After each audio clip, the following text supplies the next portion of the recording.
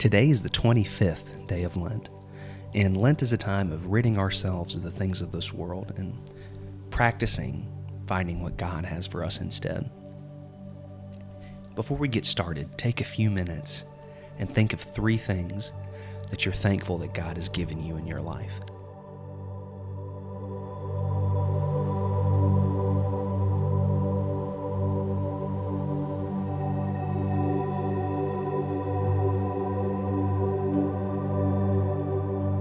Therefore I tell you, whatever you ask for in prayer, believe that you have received it, and it will be yours. Mark 11:24.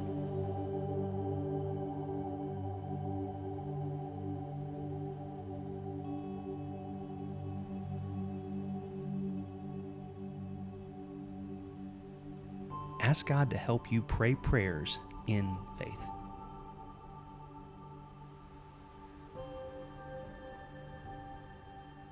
Ask Him to build within your spirit such a powerful belief in Him and His ability that it changes your prayer life to believe Him for what you are asking, trusting in Him fully, His character and His will, regardless of the outcome.